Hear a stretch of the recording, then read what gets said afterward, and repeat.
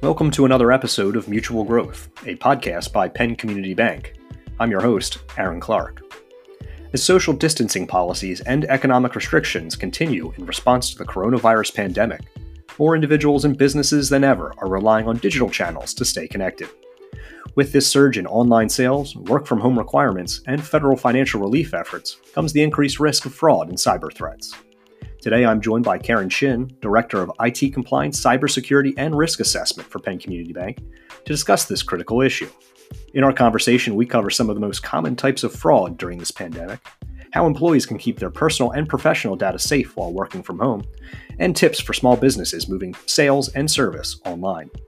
After the show is over, be sure to check out the show notes and links to resources at penncommunitybank.com/podcast.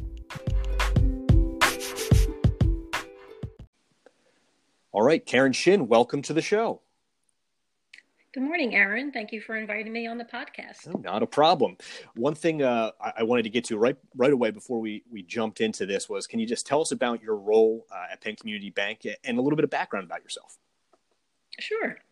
I manage the Information Technology Compliance Department at Penn Community Bank. Now, it's a long department name, but it's a very new department that the bank has put together. Specifically, my team and myself, we are responsible for the cybersecurity and gathering daily threat intelligence for our fellow bankers to make sure that we understand what's going on in the cyber world, what threats we could face, how we're going to protect our customer data and our systems. We also perform a lot of cybersecurity training, and we monitor our mission-critical vendors to make sure that their cybersecurity awareness is up to par and that they have the latest technology advancements in place. As for my background, I've been in banking for over 40 years, quite a long time, and I've really worked in almost every sector of banking in that time. Specifically, I've been able to run quite a few large operational centers for very larger banks that emphasize on updating the IT technology platforms. So I've been tasked with taking smaller IT divisions and bringing them up to date with current regulatory guidance as to best practices that financial institutions should be using. So over the career, I've also been involved with maintaining regulatory compliance for those operations and performing a variety of conversions, software and hardware advancements, also bank acquisitions and mergers. So obviously, throughout your career and in your current job, security, top priority of Penn Community Bank. I know for customers, this has been a priority forever, even outside of this current period we're in. Before we jump into some of the important current issues with the coronavirus, can you just provide a detail about what Penn Community Bank's security processes look like and how we were positioned to address some of the security challenges we're finding at this time based on the work that you and your team have already been doing over the past several years? Penn Community Bank takes cybersecurity very seriously. Our department is tasked with staying atop of the latest threats that can face our industry. Our team members specifically, we work with different security channels through different threat intelligence agencies. We're gathering data all day long through different means of alerts, blogs, posting from very reliable sources from the government, from law enforcement, and from the financial sector as well. We then go ahead and make sure that we notify our staff members of anything important that they need to know. We use a safe time in the afternoon to send our emails so they do not appear to be phishing emails, but more of alerts. So we want to make sure that everyone within the enterprise are really up to date and aware of our latest cyber threats that can go on. Also with the vendors, again, we do check-ins with them each month, each quarter, actually doing a conversation with their security experts, checking on their cybersecurity awareness and threats that face them. Also, once a year, we get to visit them in person and do face-to-face meeting with their CISOs. That's their chief security information officers that let us know advances they're making in the field. We also spend a lot of time training our staff members where we actually, before the virus, would go out in person and work with the different departments and all different levels throughout the bank and talk about cybersecurity, what it means with phishing emails, malicious websites, how we can protect them at home and here at the bank. We also support newsletters. We put together real short snippets of good information that everyone can use. We post them on our internal intranet. We'll also bring in guest speakers in the industry to bring a different face, a different problem to the banks that they could be faced with, from government experts to cybersecurity experts will come in and actually talk to our customers and our employees about different threats that are going on and different tips they can use to protect the customer information along with our different software platforms. A lot there, a lot that folks should feel comfortable with, and certainly positioning Penn Community Bank and customer data as a top priority, even while a lot of us are working from home. I know you and I are both working from home at this point. More people than ever are doing the same as businesses go to that model. One of the concerns that you and I've seen other experts bring up is the idea of cybersecurity when you're not in the office. Now that people are taking their laptops home, logging into maybe secure or unsecure networks. Can you just walk us through some of the concerns posed by working from home and highlights just some steps that folks can take right now to address that, protect their information and maybe also the businesses? Yes, Aaron, this is a very important question, very important. Well, typically the same threats that we faced before COVID-19 are the same threats we face today. But the fraudsters know there's a difference in our workday. We are now feeling in our new environments, things are out of sorts. Maybe we're rushing around. Maybe there's a little bit too much going on in the home setting with the dog barking or the kids running around. So our rushing, our not thinking clearly, the initial red flags that we were taught and trained with about how to detect phishing emails, how to detect malicious websites, something just isn't right, kind of is now at bay, where the fraudsters are taking advantage of that. So are the phishing emails any different than before? No, but they are preying on the theme. They're preying on the fear. They're preying on us rushing around and not doing things in the same course of action we would have done when we were within our office environments. So some things we want to take care of are current events that are going on, especially with these malicious type of activities that can happen with these COVID-19 scams. So think about your basic red flags. Slow down. When we feel rushed, this is when we can forget the basic red flag warning signs. What are they? When you receive an email, look it over. Do you recognize the sender? Were you expecting this email? What time of day was the email sent? Why am I receiving the email? Is there a sense of urgency? Same red flags, but they are a little bit more prevalent with the COVID-19 scams that are going on. Please do not click on any links or attachments that you're not sure about. So if you're not sure, just stop, look the email over, and think twice. If it's a source that you're not sure about and you have your own contact information, you really want to call your phone numbers and reach out to your personal contacts to confirm that email is either legitimate or it could be a fraudulent email. So like all bad situations, it's clear that there's bad actors looking for access of data. Yeah, absolutely. And I think that's an important issue, and one that we've on PennCommunityBank.com tried to put out to customers that, like any bad situation, there are those who would obviously look to take advantage of it. Trying to access personal data, personal information, or the guise of things like phony test kits or health insurance fraud. What are you seeing as some of those most common coronavirus-related scams? And how can, using the tips that you kind of laid out, how can people avoid falling prey to those? Excellent question. Now, here at Penn Community Bank, we are staying very tight, very close to our law enforcement officials, our government, learning about the latest fraud scams so that when they do start appearing, we're educated about what they look like and what they're trying to do. So this is what we're hearing. This is what we're seeing. Stimulus scams. As we know, last week, April 15th, quite a few Americans received their first wave of stimulus funds. Fraudsters are preying on that.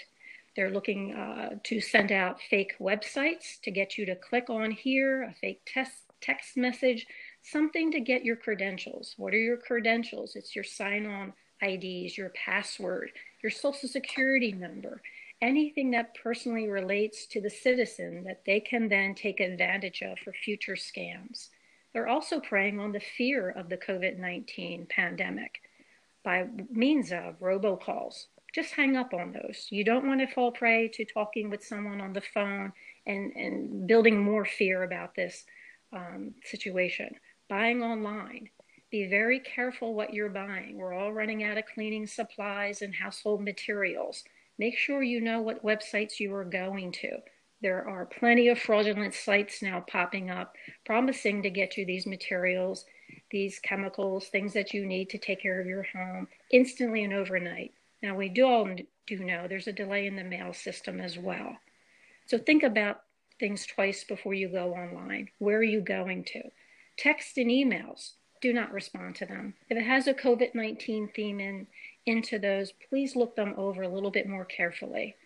Also, the fraudsters are using the fake government email sites, the Center of Disease Control, things like that, looking for expert opinions. When you go to those sites, it's luring you to click on a malicious content, click on open a link. That's where the malware, the bad things are going to be located. We really don't want to be doing that. Donations, that's another big area. Falling prey, trying to get you to donate with gift cards, wiring money, sending cash. That's not normal. That's not how it works. Later in the podcast, we'll talk about safe sites to go to check on charities, to make sure that you're donating in the safest area you can. Fake tests, fake cures. Again, individuals trying to sell things that really are never going to come true. Again, trying to get your hard-earned money or trying to get your credentials. The CARES Act, you mentioned the stimulus check. The CARES Act obviously provided for those economic impact payments for individuals and families. We know that those payments by ACH direct deposit, you mentioned, have already been hitting bank accounts across the country as of last week. We expect more waves of those through the coming weeks. Can you just dive a little bit deeper into that, highlight some of the security concerns around those payments? Yes, Aaron. Now, we are, again, monitoring the ABA, American Bankers Association, for the latest information on the CARES Act. It's a wonderful resource for the financial institutions. We are on weekly cyber conference calls with them as well, getting the latest information as soon as it's being published. So the biggest promotion that they're making is to please go to the IRS website. Anything to do with the stimulus funds, you need to go to irs.gov. On that site, they're opening up brand new portals. Get My Payment. That's where your information would be to check on the status of your payment or to update your bank account information. Now, a very important fact here is that the IRS is prepared for fraudulent information, fraudulent schemes being attacked against their website.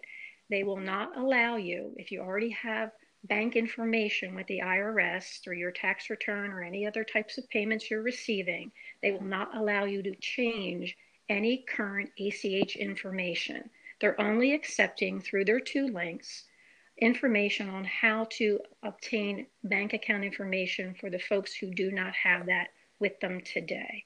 So please visit irs.gov. You'll see under the coronavirus COVID-19 tab, Get My Payments.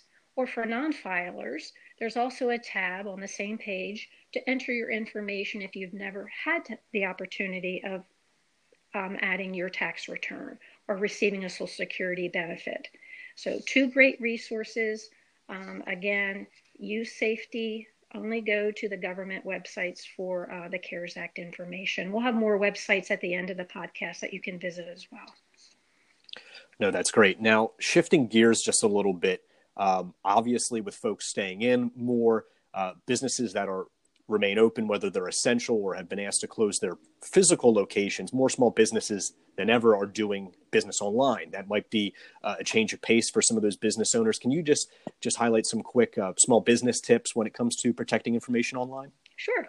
Now, small businesses, we want to protect ourselves the same way we talked about earlier in the podcast, but here's some additional facts and things within your business that you really should be taking care of. Again, the rushing, the slowing down. Think about things again, ensuring that your antivirus and patching are up to date. Two huge IT hygiene things that a small business can do. Don't forget about keeping your network and your devices as best as they can be with the latest antivirus and patching. Business email compromise, that is still running rampant with the fraudsters. That's where they actually gain access to your systems. They look around, they watch what kind of emails that you're doing, they see how you communicate with your bank or with your vendors, and then they'll fall prey to that and actually start sending out fake emails to impersonate your business. Send something to your bank asking for a wire to happen because on every Thursday you do a certain wire transfer by means of an email. A lot of customers fall prey to this. The banks are highly trained on how to detect these type of business email compromises. We will always then turn back, call our customer directly, have a little conversation, make sure that is indeed them. Maybe it's out of pattern for the customer to be doing it in that manner. But that, again, comes back to your IT hygiene to make sure that you have the latest and you know if something goes wrong, you're in there to fix it.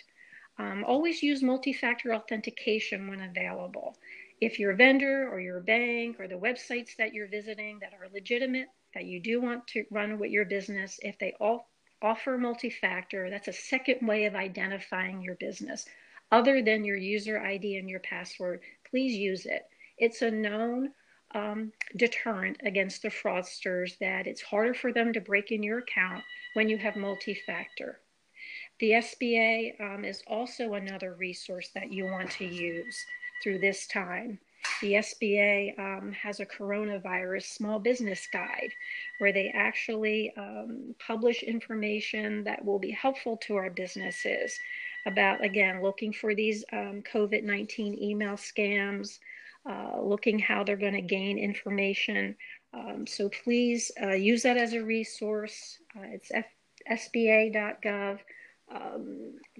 Going through the same type of basic red flags we talked about earlier, not clicking on links, looking for unsolicited phone calls. And I think one of the more important things is to look at the application scams. As we know, the SBA is putting out the small business loans. Be careful you're going to the right sites and you're not going to a malicious site. So again, it's sba.gov/coronavirus. Again, Aaron will be publishing that, but a lot of great tips for our small businesses are published on this site. That's a great resource. And obviously all of us, as we're operating in this new normal, we're keeping an eye down the road, hopefully, for what's coming after the pandemic.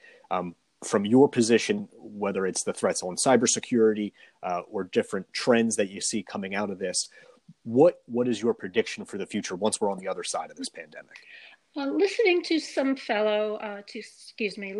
other fellow cyber threat intelligence officers, we're doing a lot of networking communication. Right now, we feel the same scams, the same fraud, the same cybersecurity that we've been dealing with before COVID-19 are still the same ones. But what is different? We've been rushing around. We've been changing parameters. We've been trying to get folks to work from home, and that means tweaking a little here, tweaking a little there. We might have let our guard down. So the guard might have been down. The scams might be there. Usually these threats, malicious malware, things like that, take time to set up. So it doesn't happen overnight. It could be weeks or days. So we don't think the threats are going to change. The threats haven't changed, but have we been minding our shops the way that we should have? So again, it's about when things start calming down, we should be doing a look back. Let's go back and look through our systems for the last 2 or 3 months. Let's look to see our parameters, our antivirus, our patching. Did we find any things that were not correct? Let's just go back and double check to make sure our safety is still there.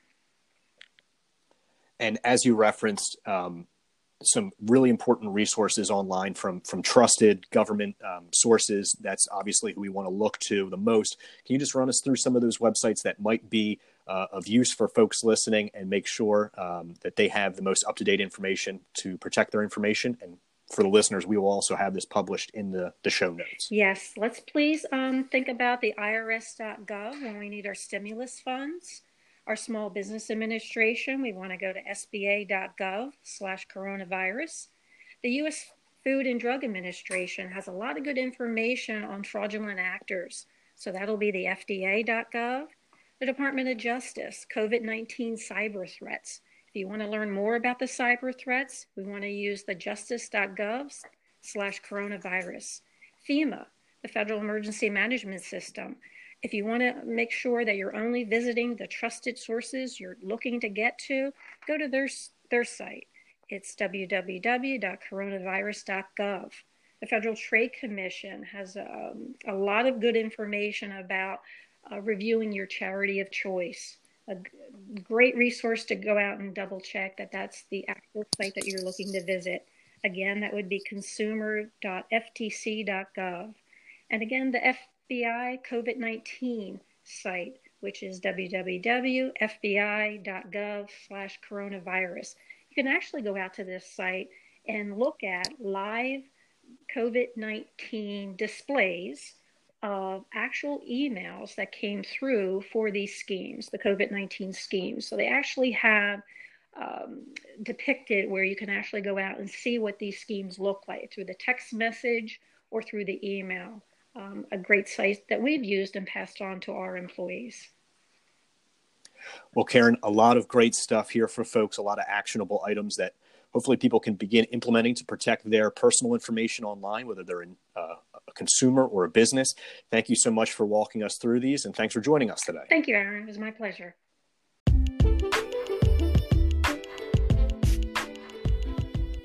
Thank you for listening to this episode of Mutual Growth, a podcast by Penn Community Bank. If you enjoyed today's episode, be sure to subscribe and leave us a rating.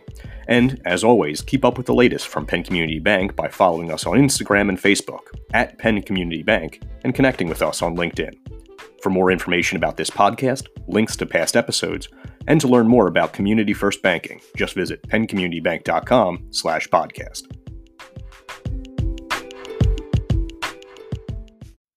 Mutual Growth is the official podcast of Penn Community Bank, member FDIC, equal housing lender. It is produced for the benefit of current and prospective customers and partner organizations. This program is provided solely for educational and entertainment purposes. The information contained herein is based on sources believed to be reliable, but is not represented to be complete, and its accuracy is not guaranteed. The opinions, views, and estimates expressed are those of the presenters at the date of production and are subject to change without notice. Please email marketing@penncommunitybank.com regarding booking or repurposing any part of this podcast.